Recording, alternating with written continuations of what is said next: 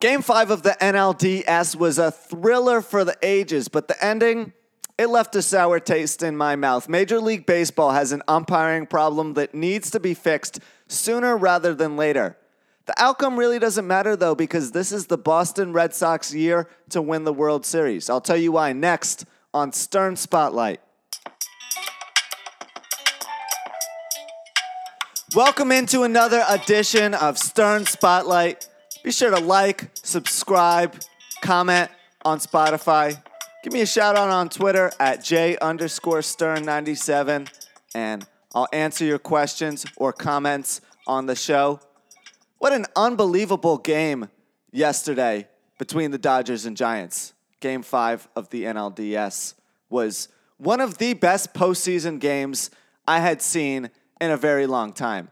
And I can't even remember the last time I saw a series that was that good either. Both teams went punch for punch with one another, always answering the other up until the very end. I mean, the Giants won Game 1, the Dodgers won Game 2, then the Giants won Game 3, and then the Dodgers won Games 4 and 5. And then in Game 5, when the Dodgers scored the first run of the game in the 6th inning, the Giants answered in the bottom half with a home run from Darren Ruff. So, I mean, watching this series, it was a shame that one team had to lose. And I was okay with whatever the outcome was, so long as it was fair and square. Or at least somewhat fair, right? There's always going to be human error when it comes to umpiring in Major League Baseball. But to see it end on a check swing where Wilmer Flores blatantly did not go around, it left a bad taste in my mouth. It just felt like a horrible ending. And no one feels content. I don't think there's any debate that the Dodgers were the better team that night. And the Giants acknowledged that in the postgame. I have to give a lot of credit to Gabe Kapler, who I think should win Manager of the Year, by the way, for what he did with that team, for saying that was not the reason we lost the game. And it wasn't. The Giants went 0 for 5 with runners in scoring position. They scored 1 run on 6 hits. They didn't force a walk the entire night. You can't play that badly offensively and expect to win a baseball game, okay? Let's not sit here and pretend that's the reason they lost. But I am sick and tired of playing the what-if game. What if that wasn't called? What if Flores got a hit? What if he hit a home run, a game-winning home run? Obviously, none of those outcomes are likely, but it's gotten to the point where I don't want to keep questioning what could have happened. And to see these umpires jog off the field casually with no accountability, knowing that whatever happens, they'll be back on the field next year and they won't be reprimanded in any capacity, is very upsetting to me. There are millions of dollars and a lot more at stake in the postseason in these games. You can't let umpiring ruin everything. It's just not fair to the players. These guys fight through an 162-game season just to get to the postseason. And to have it end on a call like that, that's not fair. And you think that when an umpire makes a bad call, okay, he's not going to get put in the next postseason series or something like that. But we've seen this movie before with Gabe Morales. And I hate to pick on the first base umpire in this case. I hate to pick on referees or umpires in any capacity because their job is hard. They're making instinctive decisions that determine and swing the momentum in games. And no matter how hard you try, and no matter how good of a job you do as an umpire or a referee, someone is always going to hate you. You're always going to get heckled. People are always going to be ripping you on social media. You're always the villain and never the hero when you're wearing black and white. It's just the way it is. But with Gabe Morales, the last time we saw this was on Sunday Night Baseball in a game between the Red Sox and Yankees. On a 3-2 pitch with Rougned Odor up at the plate, Yankees were down 5-4, bottom of the 9th, runner on first. And then all of a sudden, a pitch way out of the strike zone is called strike 3 and the game's over. I didn't think the Yankees would have won that game either.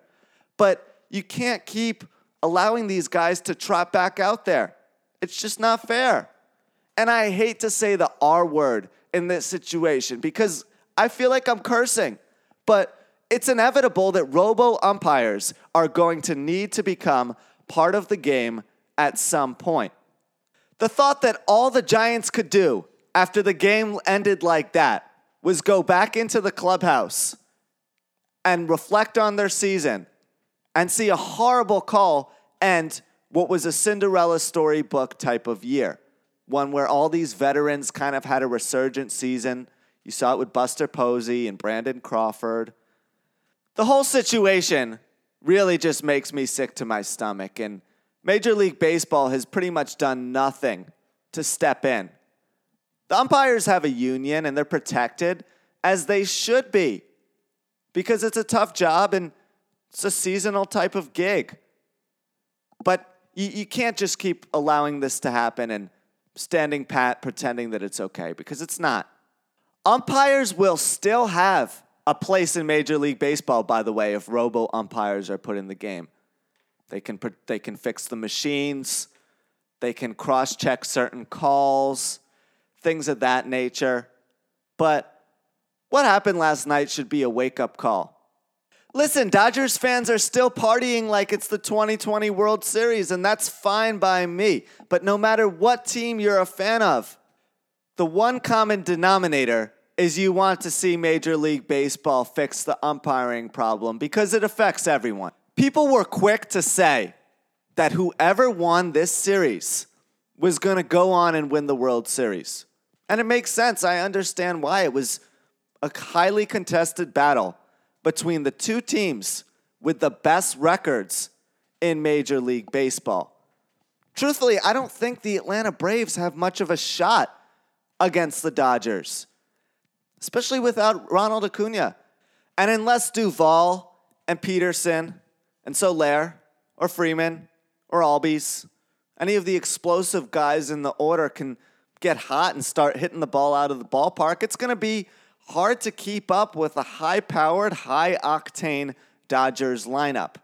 But regardless, I don't think it really matters who comes out of the NL because I think the Boston Red Sox are going to win the World Series this year. At about the halfway point in the season, people would have thought I was nuts making a prediction like that. But after watching them take down the Tampa Bay Rays, I can say it with a very high level of confidence. Reason A why they'll win the World Series? It's the man in the dugout calling the shots and writing in the names on the lineup card. More importantly, Alex Cora, who spent a year away from Major League Baseball after pretty much being forced to part ways with the Red Sox organization after being involved in a sign-stealing scandal while he was the bench coach with the Houston Astros, is an unbelievable leader, an unbelievable motivator, and he is the perfect guy to be leading this team. I know that I'm a big proponent of saying that managers and coaches, those types of guys, they don't dictate the results. They're not playing the actual game.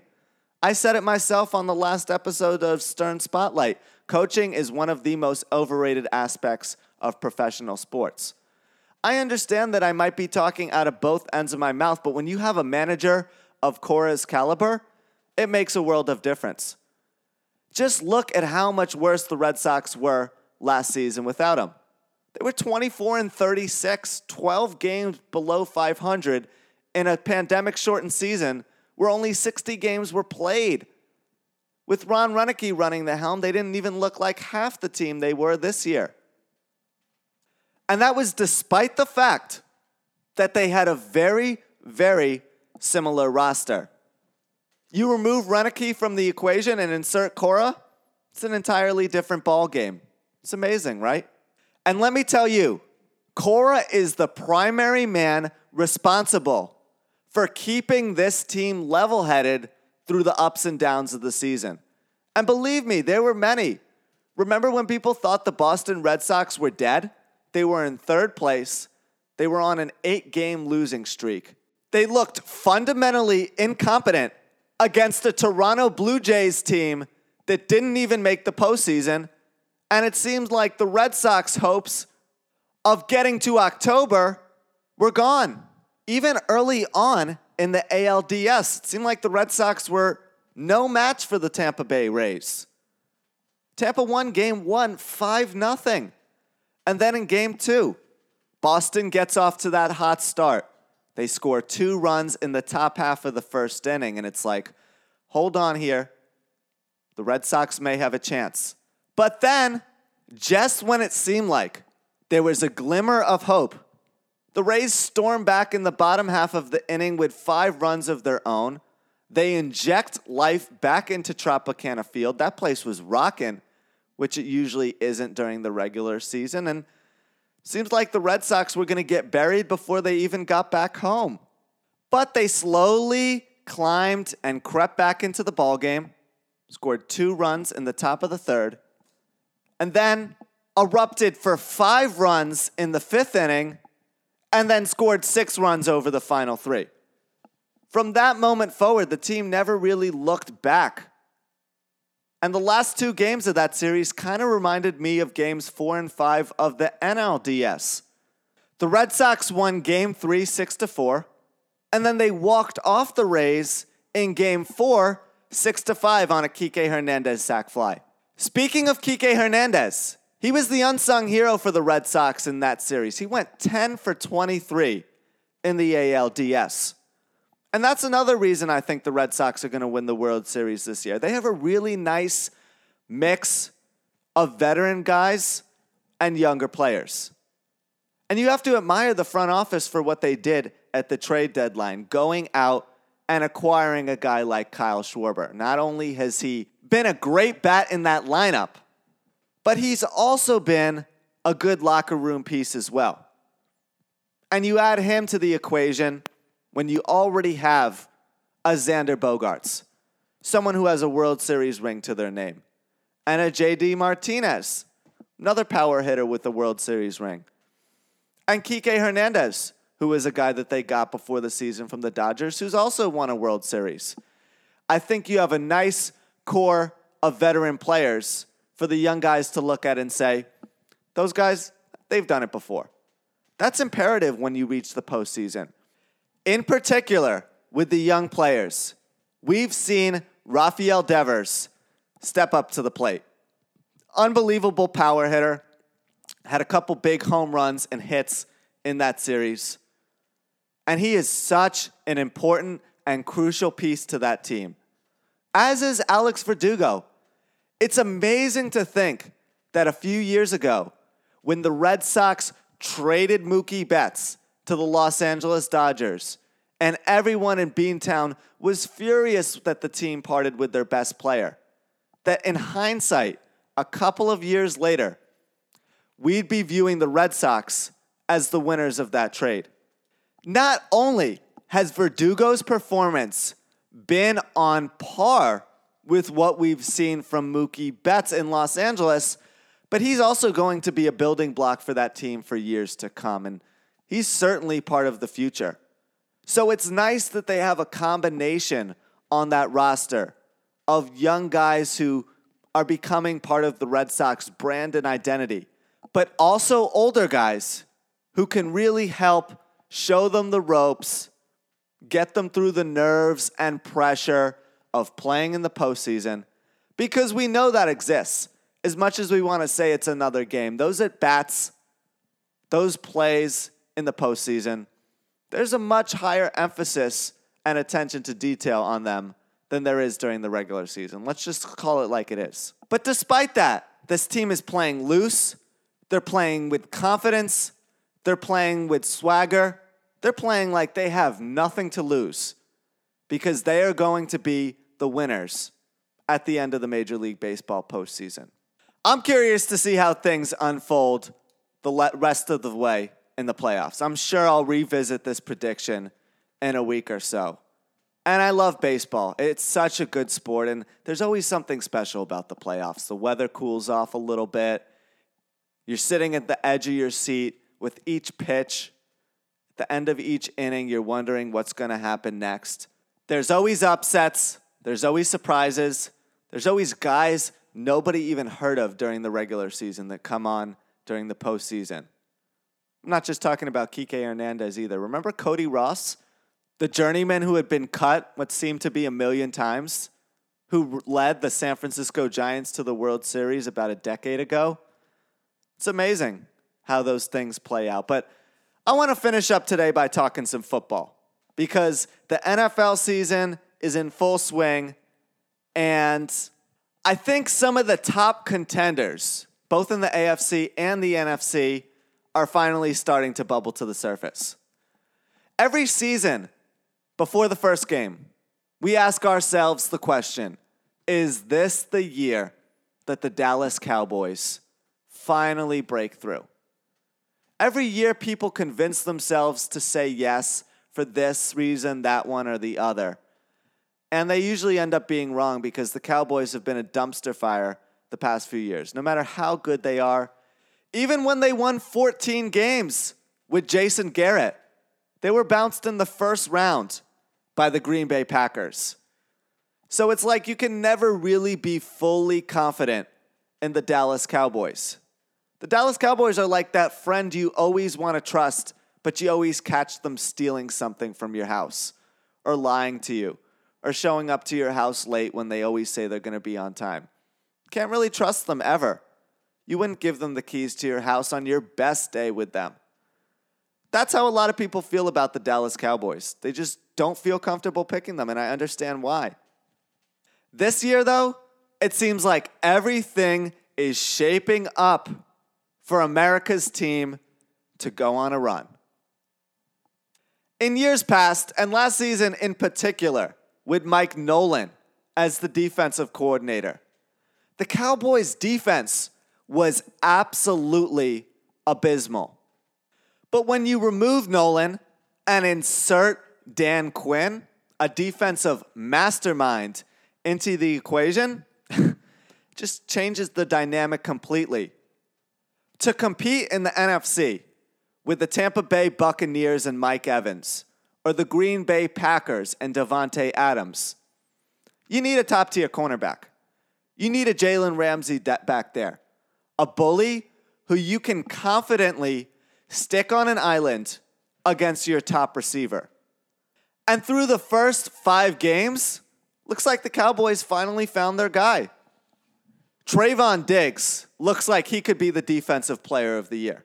10 pass breakups and 6 interceptions. His stats are off the chart. If I'm an NFL quarterback, I don't even want to get near that guy. I'm looking for other ways to get the ball to my top receiver. But if I'm the Dallas Cowboys, not only do I feel confident sticking Diggs on an island against Evans or Adams, I'm feeling like they can force a turnover against Rodgers or Brady with him back there. That's how good he's been so far. And as much as it was devastating losing Dak Prescott last season, and you knew last year was over the minute Prescott went down with the season-ending injury, he's playing at an MVP caliber level so far this year. He's come back and better than ever. As a matter of fact, I think taking a year to sit out and watch the game from the sidelines and watch the other guys go out there and struggle gave him a unique perspective. Not only is he seeing the field better and making better reads, doing things like that, but he also seems to have a little bit more juice and energy. It's almost like he feels the need that he has to prove himself all over again. He proved himself the first time when Tony Romo went down with an injury in the preseason, and he went from being the number 3 quarterback to the rookie of the year. So he's done it before. But this time it's different. The standard and the bar of expectations, it's risen for the Dallas Cowboys. No longer is it reaching the playoffs. No longer is it winning one game in the postseason.